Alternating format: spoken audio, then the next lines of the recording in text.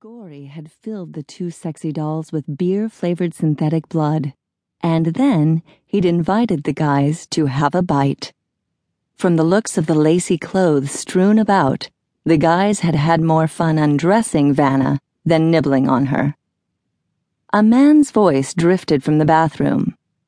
"Oh yeah, baby, take it off." Jack knocked on the bathroom door. "The party's over." "The party's never over for Dr. Fang." The door opened, revealing Phineas McKinney. "What's up, bro?" The young black vamp looked debonair in his maroon velvet smoking jacket and white silk cravat, although the cavalier effect was marred somewhat by his SpongeBob boxer shorts. Like any vampire, Phineas didn't reflect in the bathroom's gold-framed mirror, but the second Vanna did. The dark-tinted doll was sitting on the white marble vanity, wearing nothing but red silk panties and a silly grin on her face. Jack was distracted for a moment when he noticed the words on Phineas's shorts. "Ladies dig the sponge." Sorry to interrupt." Phineas's face turned a bit red. "I was just practicing, you know. When you're the love doctor, you gotta keep your mojo in top condition." "I understand." "I bet you do." Phineas grabbed the black Vanna off the vanity. Her legs jutted stiffly forward like a Barbie doll, and he pushed them down. "I heard you're a real Casanova." "So, they say," Jack muttered. He could never escape his famous father's reputation. "I suppose you were too busy to hear, but Shanna went into labor. All the guys left with Roman. Except Laszlo. He's still sick." "No shit."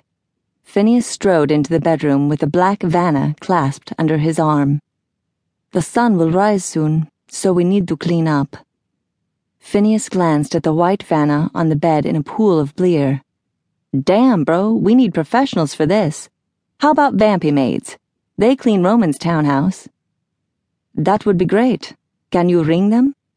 "Don't remember their number, but they're in the black pages." They would never find the vampire version of a telephone book in the Plaza Hotel. "Do you—" Jack was interrupted by a loud knock on the door. "Expecting someone?" Phineas's eyes lit up. "Maybe some real women?" "NYPD!" a male voice shouted. "Open the door, please." Jack sucked in a deep breath. Merda. "Hot damn," Phineas whispered. "It's the Popo." He looked around frantically. "We're in deep shit." "Relax," Jack whispered back. "I'll use mind control to get rid of them." "I don't do well with the police." Phineas backed away. "I'm out of here, man." "You're leaving?" Jack winced as the pounding on the door grew louder. "Open the door now!" the police officer yelled. "I'll be right there," Jack shouted. "Look, man." Phineas tossed the black Vanna into the bathroom and shut the door. "I'll go to the townhouse and call the vampy maids. I'll come back later to help you, okay?" His body faded away as he teleported. "Grazie mille," Jack muttered. He strode into the living room, considering his options. He could grab Laszlo and teleport away, but the police would still come in and see the bloody mess. The suite was reserved under his name, so they might want him for questioning. No, it was better to take care of this now and use vampire mind control to erase the police officer's memory. Laszlo struggled to sit up. "This is terrible." Sweat beaded his brow. "I think I'm going to puke again."